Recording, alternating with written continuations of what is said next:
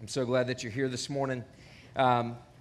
Just a couple of things, and that is, first of all, last week I told you that the elders are going away on an elder prayer retreat. Thank you for your prayer requests. We prayed for those, and we appreciate you sharing those things with us. We also prayed over all of the members, and something that we realized in and through that is that a lot of you have been very bad, and you are not members. And so if you're not a member, would you stand up right now? I'm just kidding. No. That'd be so awkward. But really, become a member.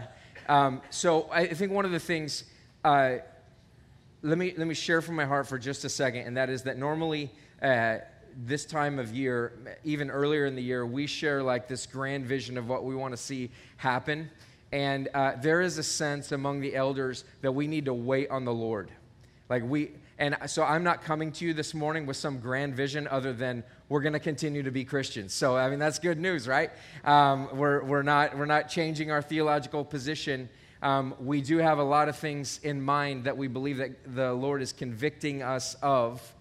And one of those things is that we, as an eldership, want to focus on being with God more than doing for God in this season. And instead of coming to you and saying, hey, we have this new program for you to be with God, by the way, I'm not saying that we have not been with God or that we're not walking with God, as our focus as a church has been on doing. We're called Outward Church. It's an outward focused endeavor. But what we see is that we want to be focused internally for a moment. We want to focus on being with God. We want to focus on being a part of what He's doing, having a relationship with Him in order to sustain our doing for God, or to even start our doing for God. And without giving away anything else, that the elders and I have kind of determined, like we just want to hold this close to the vest for just a few more minutes, for a little bit more time, and just say, like, Lord, would you make this true in us and allow this to seep out into your church? We want to see that happen. We want to see us grow in this.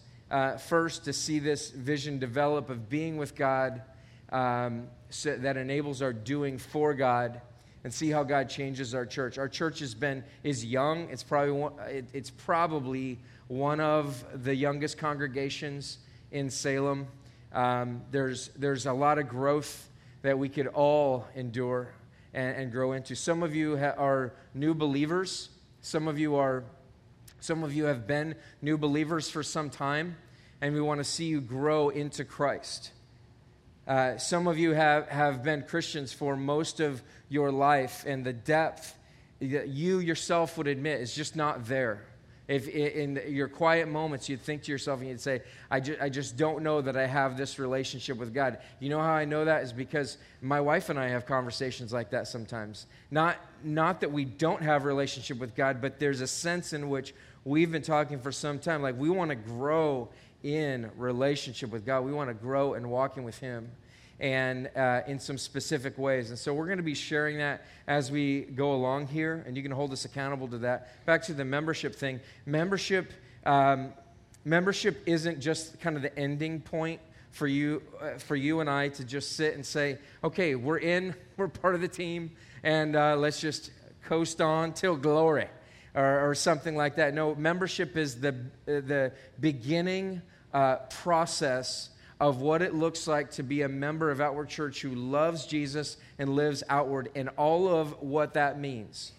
And so what we want to be praying for is we want to be praying for you as the people of Outward Church, as you become members, and not that we wouldn't pray for you if you're not a member, but that it helps us specifically focus, like these are the people that have said, I want to be held mutually accountable. I want there to be mutual accountability between me and you, between the leadership or my community group leader or my friends, my community at Outward Church. I want to be held mutually accountable to loving Jesus and living outward. And now I'm giving away way more than I was hoping to. And so we'll come back to that. And I just want to tell you that's where we're headed. So we really did have have an elder retreat, but we're not going to share a ton about that yet. We want to see this grow from the inside out. We want to see it be real and lasting change in our church and see what God does, not just in us, but in our city as a result. We're going to be in Genesis chapter 9. We're going to pick it up in verse 18. We've been talking about the life of Noah. This will be the last week really on the life of Noah and so forth. It has an interesting ending to it that I think all of us need to hear. I did a good amount of study on this, and many of my commentaries, they don't really cover it. It's kind of an awkward story. I think I found one commentary that really covered it in its fullness, but a lot of my normal commentaries that I would read that just didn't really talk about it a ton. And that's because it's a little bit of an enigma. You can't really figure out exactly what's going on here, but I think there's something really key in the midst of this. Let me read it for us, and we'll get rolling here. Genesis chapter 9, we'll pick it up in verse 18.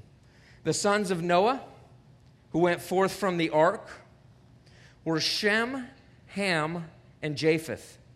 Ham was the father of Canaan. These three were the sons of Noah, and from these people of the whole earth, and from these the people of the whole earth were dispersed. Noah began to be a man of the soil, and he planted a vineyard. He drank of the wine and became drunk, and lay uncovered in his tent. And Ham, the father of Canaan, saw the nakedness of his father, and told his two brothers outside. Then Shem and Japheth took a garment, laid it on both of their shoulders, and walked backward and covered the nakedness of their father. Their faces were turned backward, and they did not see their father's nakedness. When Noah awoke from his wine and knew what his youngest son had done to him, he said, "Cursed be Canaan, a servant of servants he shall be to his brothers." He also said, "Blessed be the Lord, the God of Shem, and let Canaan be his servant, Canaan be his servant. May God enlarge Japheth, and let him dwell in the tents of Shem, and let Canaan be his servant." After the flood, Noah lived 350 years. All the days of Noah were 950 years, and he died. Just a quick fact here, that the story of Noah is kind of at the ending of a genealogy that, if I remember correctly, starts in chapter 5. And at the end of chapter 5, it starts talking about Noah. And then it kind of breaks off and starts telling you a whole lot about Noah versus what the genealogy said about all of the other people in this list of people. And so from chapter 6 through the end of chapter 9, what you have is a huge story about Noah. And then at the end of that story, it kind of picks back up. And then it says, "And then he died," which is the refrain after each group of people that are in the genealogy in chapter 5. So we've just been in the middle of a genealogy. We have the story of Noah, and then here we go. This is the ending of the story. And it kind of ends anticlimactically. If you were to look at the passage, or actually if you were to look back at the life of Noah, what you would see is several different things. First of all, we would see that Noah was a righteous man. Genesis chapter 6, verse 9. Noah was a righteous man, blameless in his generation. Noah walked with God. What we see about Noah is that he is a dude who wants to do what's right. He has right relationship between his fellow man and between him and God. He walks in holiness. He's walking with God. God is using him. He's using him on a regular basis. He's walking with him. And then secondly, we see that God tells Noah to build an ark. We see in Genesis chapter 6, verse 22. God says, build an ark, and then it says in verse 22, Noah did this. He did all that God commanded him. And then what you have is the flood subsides. The flood comes, and then the flood subsides, and what takes place is this. Noah builds an altar. He sacrifices to the Lord. Then Genesis chapter 8, verse 21, it says this. And when the Lord smelled the pleasing aroma from the sacrifice and the altar burning and all of that stuff, when the Lord smells the pleasing aroma from the sacrifice, the Lord said in his heart, I will never again curse the ground because of man, for the intention of man's heart is evil from his youth. Neither will I ever again strike down every living creature as I have done. So God makes a covenant with Noah, and now Noah is on to everyday life. Think about Noah's life for just a second. He goes through this like immense time. Like it's astounding. It's absolutely astounding. Like it hadn't rained before. Water had not covered the earth like this before. God comes to him and he speaks to him. You think about what's going on in his life. How many times we say, God, would you just talk with me? Would you speak to me? Would you show me? Would you tell me? And then God calls Noah into this incredible relationship with him where he's speaking to him. And he's not just talking to him like, hey, Noah, how's it going? No, he's saying to Noah, Noah, I want you to do something that sounds so stinking ridiculous. I want you to do something that will absolutely dumbfound the world around you.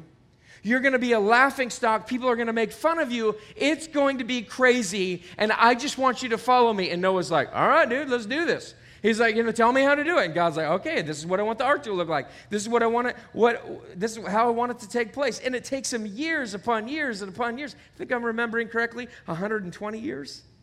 I think so. To build this ark. Think about this. The years upon years upon years of faithfulness. The faithfulness that, and the incredible sense of faith that he would have had to have in order to just build the thing, to tell people about it, and then to be like, okay, let's put these animals in there.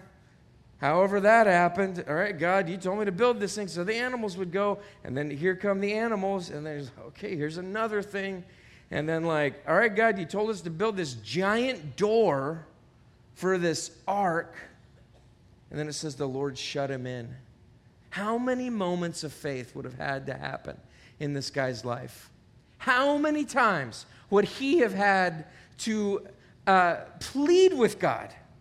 God, would you work in this situation? Would you make this happen? And then you come to the end of Noah's life. And let me summarize the passage for you. We're not going to cover every detail of that. But let me summarize the passage for you. Noah gets on with everyday life. It's back to the grindstone. The storm has passed. The waters have receded. And here he is. And he's just like, oh, what do I want to do now? It's like he just ended his career. Like he just got out of the military. Or he just got done with missions. Or he just got done with some crazy, intense situation. And he's just at this point where he's like, okay, I guess I better plant some stuff. So it says Noah became a farmer. He becomes a farmer. And pretty soon he's like, you know what? These grapes, they're pretty good. Like, I think I'll plant some grapes. So he plants some grapes. And he's like, I'm just going to store them in this barrel for a little while and just kind of let them sit there for a little bit and just see how it tastes a little bit later. Well, then we don't know if Noah invented wine, but it says that Noah, he drinks the wine. He drinks the fruits of his labor. He's not wrong for drinking. We could talk about alcohol at some point. I'm not going to go into alcohol today, but he's not wrong for drinking. That's not the issue. What the issue is this. It says, Noah gets drunk. And more than drunk, he gets drunk and naked. Now, that's not in itself an issue, even though it sounds like a biblical frat party, but he's drunk and naked, and it doesn't look good. It doesn't look good. After all of the faith, after all of the stuff, after having to depend on the Lord, now it's all of a sudden all of the resistance is gone. All of the stuff that he's having to trust God for. All the stuff that he's having to look to him for. He gets drunk, naked. It's clearly negative, otherwise it wouldn't have been mentioned. Then Ham, his son, which is an incredible name, but Ham, who is also the father of Canaan, the Canaanites, the arch enemy in some ways of the Israelites, of God's people, who are the descendants of Shem. Noah's son, by the way. So Canaan is the son of Ham, and he's also the father of the nation of Canaan. That's why it keeps mentioning that. He said, but his son, he sees dad buck naked, and somehow there's a lot of speculation on exactly what happened there, because it just seems like, oh, that's he just was like walking through the door and he's like, oh, sorry, Dad, like that's normally what our response would have been. But there's speculation as to what Ham did, what was going on there. But we don't really know. But the fact of the matter is that what a lot of people, conservative authors, believe is that Ham went in there, he saw his dad, and he went outside and he was like, hey, Shem and Japheth, Dad, he got hammered and he's just buck naked in the middle of the tent. You got to see this. What you got to see is that in and of itself is dishonoring. In that culture, a serious shame-honor culture, where to be shamed is horrific. And to shame your father especially is absolutely horrific. It, in some respects, deserves death in their culture. So Shem goes out, and what they believe took place is that Shem, instead of covering over his dad's nakedness and covering over what had taken place there, because is incredibly dishonoring in their culture to be seen completely disrobed. But instead of covering that, he goes and makes light of it, and he dishonors his father. So Noah wakes up, and he realizes what has taken place. Somehow he's told, hey, Ham totally ripped on you. And actually, I need to mention this. Shem and Japheth honor their father by putting a cloak over their shoulders, somehow walking backwards, laying it over dad, walking out. They never saw him. It seems like that was the big issue, is that they saw him. So Noah wakes up, and he finds out what happens, and he curses Ham, but he doesn't just curse Ham.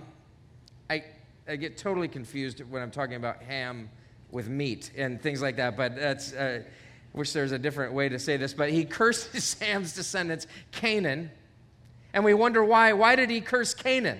Why didn't he just curse Ham? But the fact of the matter is that we don't know the answer to that. It doesn't seem right, except for the fact that possibly it was some type of grace toward Ham that he would curse his descendants instead of cursing him. We don't exactly know the situation. So he curses his descendants, he blesses Shem and Japheth's descendants, and then Noah dies. He just dies. He talks, essentially what he's doing, there's like this prophecy there, and he's basically setting up the characters. Like, here, you're going to be the Canaanites, you're going to be Israel. Japheth, we don't really know a whole lot about, except the descendants of Japheth become Greece, and the Greeks are then led into the church in the New Testament, so that may be when Japheth's descendants dwell in the tents of Shem, if you saw that in the passage. We're not entirely sure. But Noah then, he just dies. He fades into obscurity, as we would say, and it seems that God is not pleased with Noah's actions. How could this happen? How could this take place? How could Noah, after this amazing ascent into this incredible life of faith with God, having heard from him repeatedly, and it says over and over again, and Noah did all that the Lord commanded him, and Noah did all that the Lord commanded him, and Noah did all that the Lord had commanded him.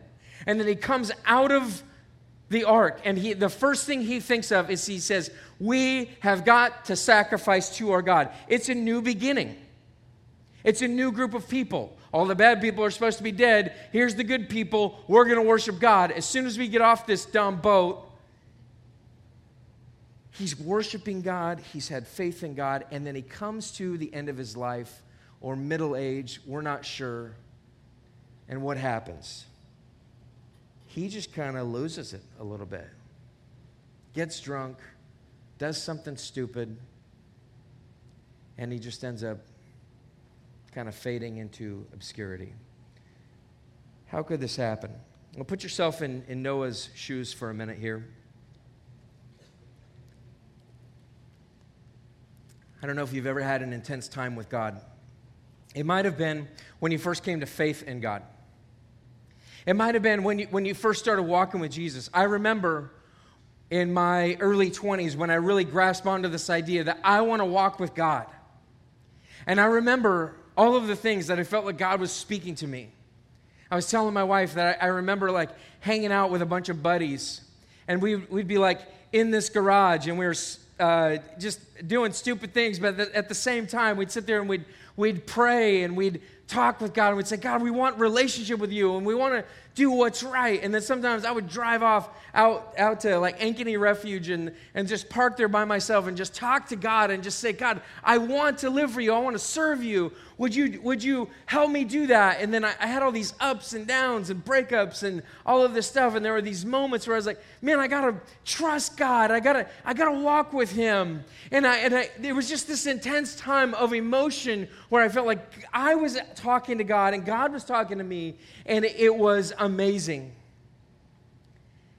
And then there were times when I just felt like I went off a cliff. Man, God, where are you? What's going on? What am I doing right now? Life feels so boring. What was the beginning of your life in Christ like? Was it intense? Were you like became fired up about Jesus, and you were passionate about him, and you were walking with him, and like all of these things are going great? Or maybe you've had a difficult situation in your life where you had to trust God. Like a difficult situation, like a sickness or a death, or like you're about to lose your house, or like you can't make rent, or something like that. Maybe you're currently going through this, but you're going through this time where you're experiencing God because you're just saying, God, the only way that I will make it is if you provide. I was talking to someone just recently who said, I'm just at this point where I feel like all that I have is God, in the midst of the turmoil and the devastation of really bad news on their health. It's just, I'm at this point where this is all that I have is God. And so they're at this point of, it's actually horrific on one hand, but on the other hand, it's so passionate because they may never experience the type of closeness, the type of desire, calling out to God. God, would you provide? Would you work in this situation? Maybe it's a time when you are serving God wholeheartedly. Like you're serving God. Like I've seen a lot of young people do this where they go on mission trips and they experience God in incredible ways. They're with a bunch of other young people who also are kind of in the same stage of life. The emotions are high. We're passionate about God. And we go and we're living for God, and we're serving him, and we're praying that people will come to faith. It's a little bit about like the beginning of this church. Like there were just moments where it was like, is this thing going to blow up and just die like tomorrow? Like, I mean, like we had elder meetings sometimes where it was just like, God, we really think we might not exist very soon. Like, we have totally jacked this up. Will you fix it, please? And it just passionate prayers. It's just trusting God to do something. And it's so exciting and it's so amazing. But then God fixes things. Or God provides the money for rent. Or God makes this thing successful. Or God does something amazing, and we might be just a little bit like Noah, where everything's done. We're not driven to faith in God any longer. Now it's everyday life. Now it's nose to the grindstone, got to find a career, need to do this. I think there's a lot of us in this situation. There's a lot of us in this time of life, because many of us are young families.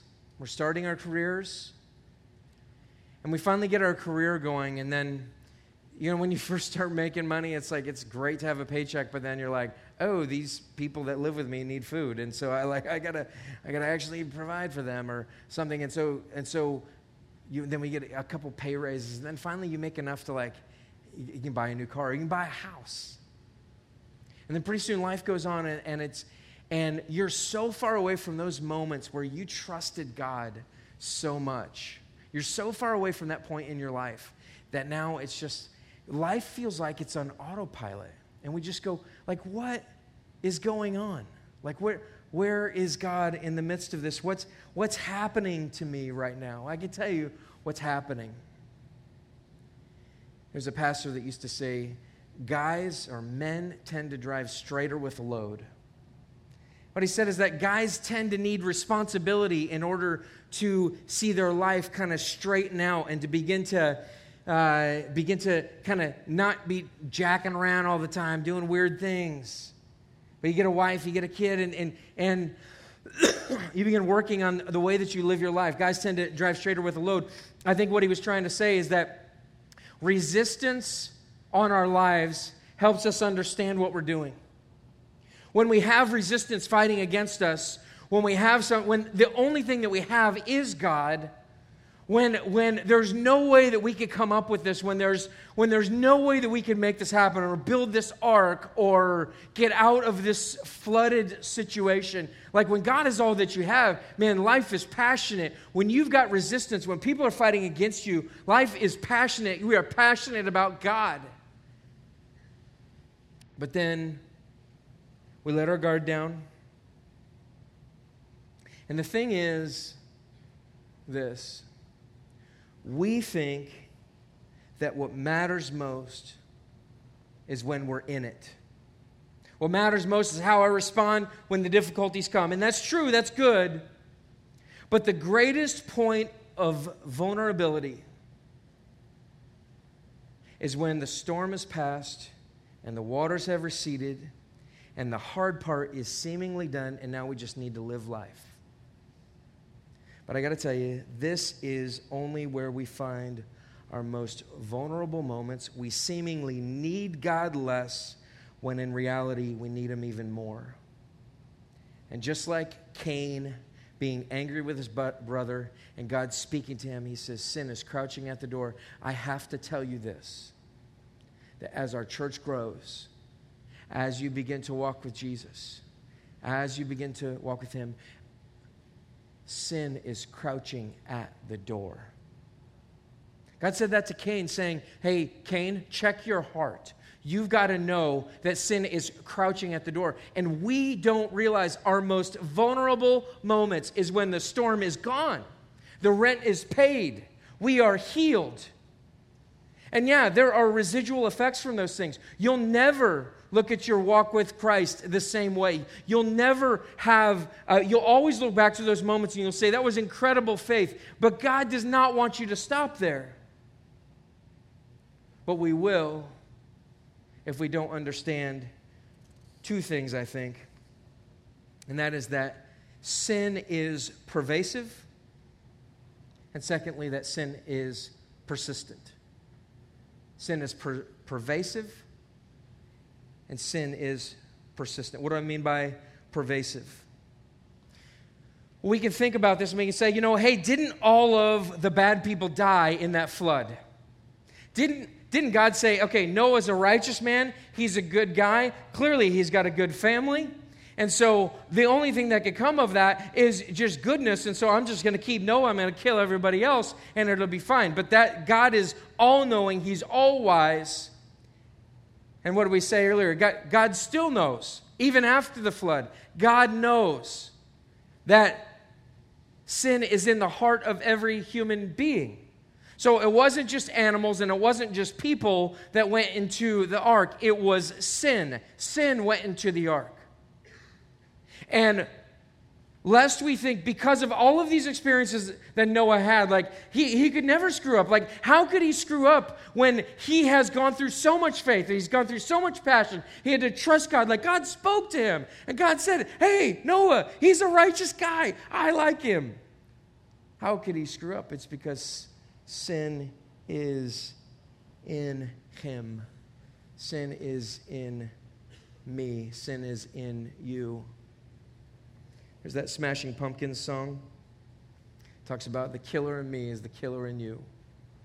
And if you read the story behind it, I think ultimately what Billy Corgan, the lead singer and author of that song, is saying is he's saying, I hated my parents so much that I wrote a song about hurting them very badly. And I think if I remember correctly, he was talking about how he kind of lost his childhood because he didn't feel like he was loved or something like that. And so here he is, he felt like he got killed as a little boy. And now here he is writing a song about killing. And so he says this, he says, the killer in me is the killer in you. And he recognized something that I'm not even sure that he knew that he recognized. And that is that my propensity to hate to the point that I want to kill is the same propensity that you have to hate and to kill. See, here's the problem. Sin is ubiquitous. It is throughout all of us. It is in us. It is a part of us. All the bad people didn't die. It's not that all the bad people are outside of these walls this morning because they didn't come to Outward Church. The bad people are out there just the same as the bad people are in here. Sin is pervasive. No one is immune to sin. Everyone sins, even biblical characters. In fact, Romans chapter 3, verse 10, there is no one righteous, there's not even one. There's nobody in this room that does not have a propensity to sin. There's nobody in here that doesn't have the ability to do so. The second thing is, sin is persistent. The first thing is, it's pervasive. You're not immune to sin. It's a part of all of us. The second thing is, it's persistent, and that is that old age or experience with God or incredible moments of faith do not immunize you to the effects of sin and the draw of sin on your life. In fact, those moments when you feel so protected because you got the car and you got the good family and you attend church on a regular basis or whatever it is that you're doing, those moments, these moments right here, folks, are our most vulnerable moments. Sin is persistent. There's an author who uses this phrase. He says, time in erodes awareness of. And what he's talking about is that the more, what he was really talking about, he's talking about like paint and decor and couches and things like that in a church building. He was talking about church leadership situations. And he's saying, when we're in our churches and like the thing is getting thrashed, like the building's getting thrashed, and then we invite new people into our church and they see it, they're like, dude, these nicks on the wall, like their handprints and like somebody barfed over here and like no one cleaned it up or something, crazy stuff like that. Like he's like, time in erodes awareness of. You're like, oh yeah, that's the spot that he, puked that day and nobody cleaned it, nobody cleaned the carpet or something like that. He's saying the more that you see it, the less that you really, pay attention to it. But I think it's really true of our lives in Christ. Like time in Christ, time in the faith, time in these things erodes our awareness of our sin. It erodes our awareness of our sinful tendencies. It erodes our awareness of something could come through that door at any moment. Something could come through that door in my life. Like there's that door in my life, and I know that I'm vulnerable. I think that I'm not vulnerable because I've done so many good things. I am a part of the church. I am a part of a community, whatever it is that you are, or I at least attend church occasionally. But time in erodes awareness of. It erodes our awareness of where the areas of vulnerability are. Are you aware of those areas in your life? It's not just us personally. When you look at the scriptures over and over and over again, we're going to talk about the life of Abraham. Almost funny. It is actually hilarious on some level how sinful he is. But there's Moses, there's Abraham, there's Moses. There's King David. You remember King David? Think about King David for a second. If you've ever read the story, maybe you haven't, that's okay, we'll tell you about it. The story of King David is essentially, he's this young boy. And he loves God. And so he is a shepherd boy, and he's out on the prairie or whatever they'd call it over there, and he's taking care of sheep. And, he had this battle with this lion, and he beat him with a club or something like that. He's really good with this slingshot, and he writes psalms all the time. He sits out on the plains and in the meadows as the sheep are grazing, and he just writes songs to God, and he's really, really good at it. He's a really good songwriter. He's an amazing worship leader. He's really stinking good.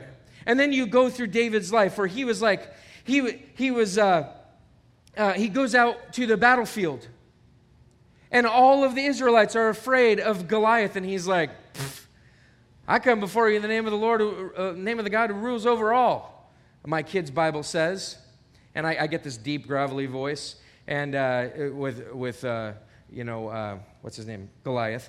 I should not have forgotten that, but Goliath's like, bring out your best soldier to fight me. And then I do this really high-pitched voice for David. I come before you in the name of the Lord who rules over all. And he's like, you're going to be our slaves. And he's like, no, we're not. We're going to kill you. And then he does this and then, hits Goliath in the forehead. And then, the kid's story leaves off the fact that David took a sword and, chopped his head off. And so I always have to ad-lib. And then he takes the sword and he cuts his head off. And the kids are like, yeah. It's amazing. You got to leave those parts in there. Some other really great stories, Ehud, the left-handed judge, who stabs the guy and puts the sword in the guy's stomach, and he loses the sword. It's a great story. Anyway,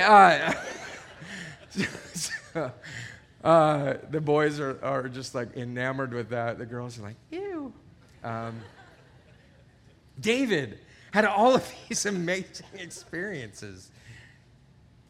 He ends up being made king. He ends up fighting Saul. You could just go down the line of all of the moments. And you see what he's saying to God. You see the fact that he's writing these incredible songs to God, God, I've got to have you. You've got to be here. You've saved me from my enemies. And then there's this passage. This guy, who's a man after God's own heart, there's this passage, 2 Samuel chapter 11, verse 1, says, in the spring of the year, the time when kings go out to battle, David sent Joab, and he also sent his servants with him and all Israel. Everybody is fighting but David. And they ravaged the Ammonites and besieged Rabbah. But David remained at Jerusalem. It happened late one afternoon when David arose from his couch, and he's walking on the roof of the king's house, and he saw from the roof a woman bathing, and the woman was very beautiful. And then verse 5 says, and the woman conceived, and she sent and told David, I am pregnant. Can you see that? Sin just isn't pervasive. Everybody's got sin, but you go on in life and you have some experience with God, and as your walk with God grows and as you experience God, then you're less susceptible to sin, and so then things are fine. But I got to tell you, that doesn't seem to be the case. That doesn't seem to be the case. The case seems to be this, that the more I go on in relationship with God, the more vulnerable I am to some really big debacles, like having another man's wife and then killing him so that no one finds out. And then, the story just goes on, and it's sordid. See, here's the thing. Past faithfulness is not a prediction of future obedience. Past faithfulness is not a prediction of future obedience. Just because you've been faithful in the past does not mean that in the future you are going to abide in Christ. that you're going to be walking with Him in obedience on a regular basis. You cannot depend on last year's great moment with God. You cannot depend on some moments in your life when it was like just the initial stages, like, oh man, it was really great. And that's what you've been riding on that for so long. And do you know what happens after a while? We start running on fumes. We start running on fumes. We start running on fumes. And our doing is not sustained by our being. Our doing for God is not sustained by our being with God. Because we get comfortable. See, time in erodes awareness of, but time in also erodes the cares of sin. It's not that I'm not aware, it's just, I just don't care. My time in the faith erodes my cares about sin. And we get flippant with sin. I'll let that in. I'll let this be a part of it. I'll just be disconnected from God's people and act like I'm a part of God's people by just attending church occasionally. Never really engaging in community. See, time in erodes your awareness of the sin of disconnection in community. Our time in erodes our awareness of, because it's like the water we swim in. Yeah, I'm an evangelical. I listen to a little bit of worship songs. And, I've got some Christian friends, those kinds of things. But your time in erodes your awareness of the fact that you're slipping and you don't have connection with people and you're not really walking with Jesus. You're living off of yesteryear's passionate events. And maybe you're like Noah, where you had this amazing event in your life, and now here you are, and you're just like, you know what, I'm just going to coast here for a while. I don't know what Noah was thinking. It doesn't really say. We may be reading into the text. I'm not sure, but it sure seems like Noah jacked up life.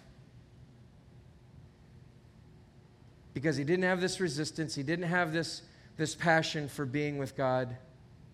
And he was living off of last year's, or the last several hundred years, passionate event that he had. And so, time in erodes his cares of this, his cares of sin, and he just comes to a point where he may not say this outright, and you may not say this outright, and I don't think I ever say this outright, but I just don't care. I just don't care. It's just been a part of my life. It's just been in there. I just don't care about, me and the wife aren't doing so well, and so I'll entertain a conversation with another woman, because I really do like to have conversation with women, but my wife and I are fighting all the time, and so I'll just have that conversation with this other woman who's not my wife. And the same thing happens in the other direction. My husband's such a jerk. He's just working all the time. He's just never around. And so I'm not really having an affair. I'm just having a conversation. Well, time in erodes your awareness of, and it erodes your cares of. And you let slip what media you intake, and before you know it, you're engaged in pornography. And you let slip your use of alcohol, and pretty soon you're numbing your pain with alcohol. And you let slip your time with the Lord, and pretty soon you begin to have a hard heart, and you let slip your time with God's people, and pretty soon you attend church like twice a year, Christmas and Easter, if that. And then somebody comes and asks you and says, what church, what church do you attend? You say, I attend Outward. But if you were to go to Outward and you say, hey, I attend here, we'd all be like, who? What? Yeah, are you serious? Like, you actually said that? Like, what's going on? Look at what Hebrews chapter 11, verse 7 said. No, wrong verse. Chapter 3, verse 12 says. Hebrews chapter 3, verse 12.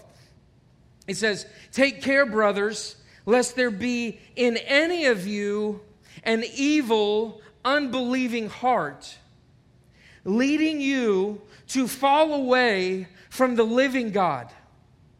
Now, do you see what that says? It says, I want you Christians, you people, you believers, to understand something, that it is completely possible that you would have not just an unbelieving heart, but an evil, unbelieving heart, leading you to fall away from the living God. See, we don't realize it. We keep taking steps away from the living God. We keep walking.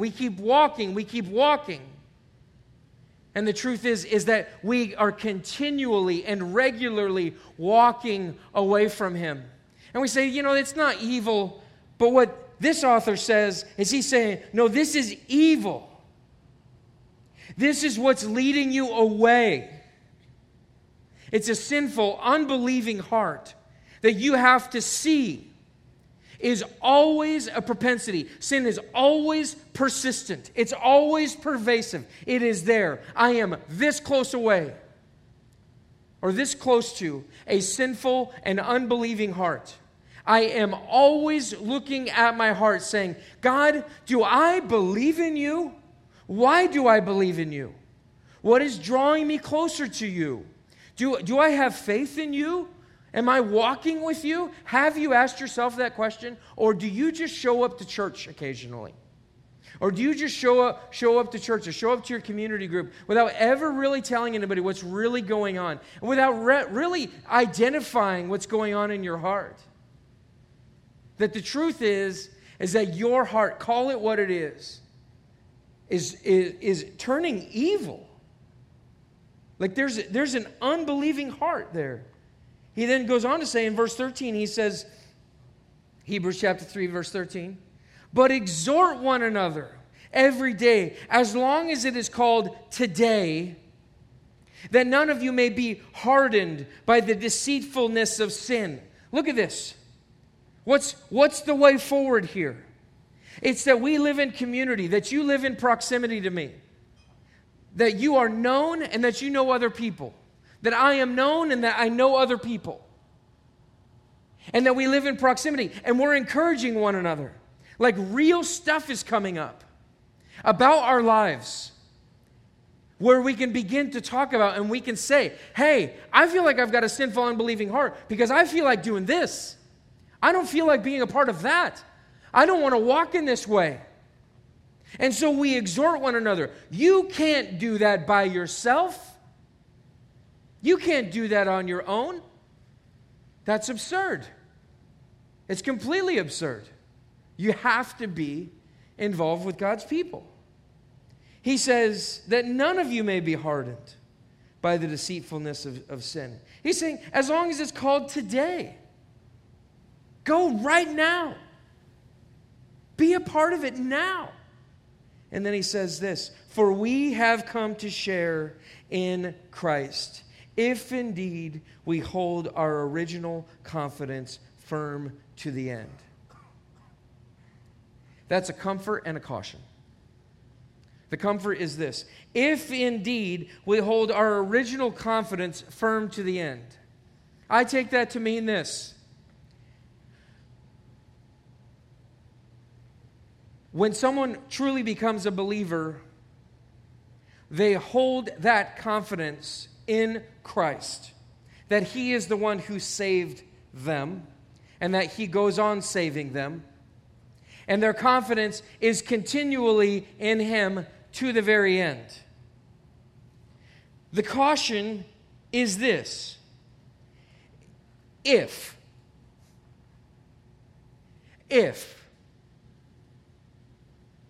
and by that I believe the author means this, and we could show this to you over and over again. Sinful, unbelieving hearts, while can be rectified, reaffirming our faith in Christ. It doesn't even mean that we've lost our salvation, but what it may mean is that we never walked with Him in the first place. Our task as believers oftentimes is to test ourselves over and over again. Is my faith truly in Christ? Or is my faith, was it just started through some crazy emotional experience that happened early on? Some of you came to faith and you got involved in essentially an affinity group. A group of people that like to be moral And they like to listen to cool music, if you can call it that. And they like to hang out to one another. You got involved not because of Christ. You affirmed Christ, but the draw that you had towards this God was not the God of these people, but just these people. And while that's good, and that might have been the first step, what needs to happen is this, is that if needs to be affirmed, and we need to say, indeed we hold our original confidence firm to the end. And our original confidence is in Jesus Christ alone. It has to be in Jesus Christ alone. Because of this, like when Noah totally jacks things up, Noah wasn't just let go, and God wasn't like, Noah, you are such a screw-up. No, God knew from the very beginning what was going to happen. God knows the intentions of man's heart from his youth. God knows the sin that you're in right now. God knows what you did. God knows where you've been. God knows what's taking place in your life. And do you know what he did about that? He didn't come down and scold you. What he came down and did, he came down and he died for you on the cross. He comes down and he dies on the cross for you so that you can look to him and you can say, I see the pervasiveness of sin. I see the persistence of sin in my life, which only shows me my need for Jesus over and over and over again. And do you know what takes place in that? First of all, we're saved by the grace, mercy, and power of God. It's not because you did what was right. It's not because you were just a better looking person. Oh, you didn't jack things up the way that Noah did or the way that David did or something like that. No, it's a recognition. It's the same recognition that Noah has. Noah continued to walk by faith. His faith was always in God in spite of his sin. He continued to come back to God. And won't you continue to come back to God? See, there's a caution which is watch out. Watch out for your life. It's going to go better for you if you're not walking in that sin. But more importantly, when we do sin, it says in 1 John 2, verse 1, he says, I'm writing these things to you so that you may not sin. But if anyone does sin, we have an advocate with the Father, Jesus Christ, the righteous. Jesus Christ, the righteous. Past faithfulness is not a prediction of future obedience. Only faith in Christ will do. Your past faithfulness is nothing. Jesus' forever faithfulness to you through the cross by saving you. Jesus, in incredible grace and mercy, even in the midst of your sin, is what matters, my friends. And it is in and through that we're able to see our lives. We're able to walk with Jesus and with God's people, watching our lives as we're growing closer to Him. I hope that you take that to heart this morning. My wife keeps saying to me, she read something in her study Bible, which was saying, with abundance, there is a caution. With abundance comes a caution. And guys, I got to be honest. You guys look pretty good. I mean, I know, but we look pretty well fed. Some of us more than others, but we look. I'm talking about myself here. Okay, it's summer comes and I'll do yard work and it'll be fine. But we're pretty well fed. You may not feel like this yet. Maybe you're just starting out your life or whatever. But I got to tell you that our church has been through some crazy times where God has been so passionate. I, as the pastor, do not want to be laying drunk and uncovered in a tent. And I don't think you want that for your life either. What if we shift gears and we say, what if we look more deeply into Jesus? What if we concentrate on who he is and what he's done for us, so that our passion doesn't leave us from these intense moments, but it's just beginning in our lives. I implore you, because I'm imploring myself, to look fervently into Christ. And let's look at the next 20 years that we have ahead of us. What's God going to do in Outward Church? What's God going to do in your life? How are we going to watch each other as we go in love and in truth? Let's pray. So, Lord Jesus, this morning,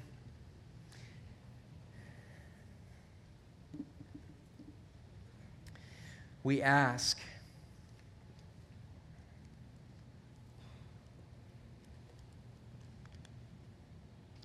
that you would not just convict us of sin, but Lord, we ask that you would convict us of our propensity towards a particular sin, that you'd convict us of our lack of awareness, that you'd convict us of our lack of caring. Lord, that you would instill in us a deep passion to walk with you even when times are good, even when things just don't seem that intense. But Lord, that you would give us a desire to walk with you even in the good times. So Lord, would you awaken us to this reality? Would you cause us to be closer to you? Lord, would you stir in us a newfound passion to walk with you even when things are good, when things are okay. And I know that it's not good with everybody in this room. Some are just starting their walk with you. Some are going through horrible situations, and they're in the midst of it, and they can't imagine getting to the other side and just being like, I don't trust God anymore, or something like that. So, Lord, we're just thankful for that. We're thankful for the difficulty. We're sad about the devastation, but we're so thankful that you're growing these people. But, Lord, help us to continue to look to you and look for you in our lives. Lord, may we depend on you through your gospel. May we understand that we only have relationship with you because of what you've done for us on the cross. May we walk with you for a lifetime. Lord, we ask for this in your name. We pray. Amen.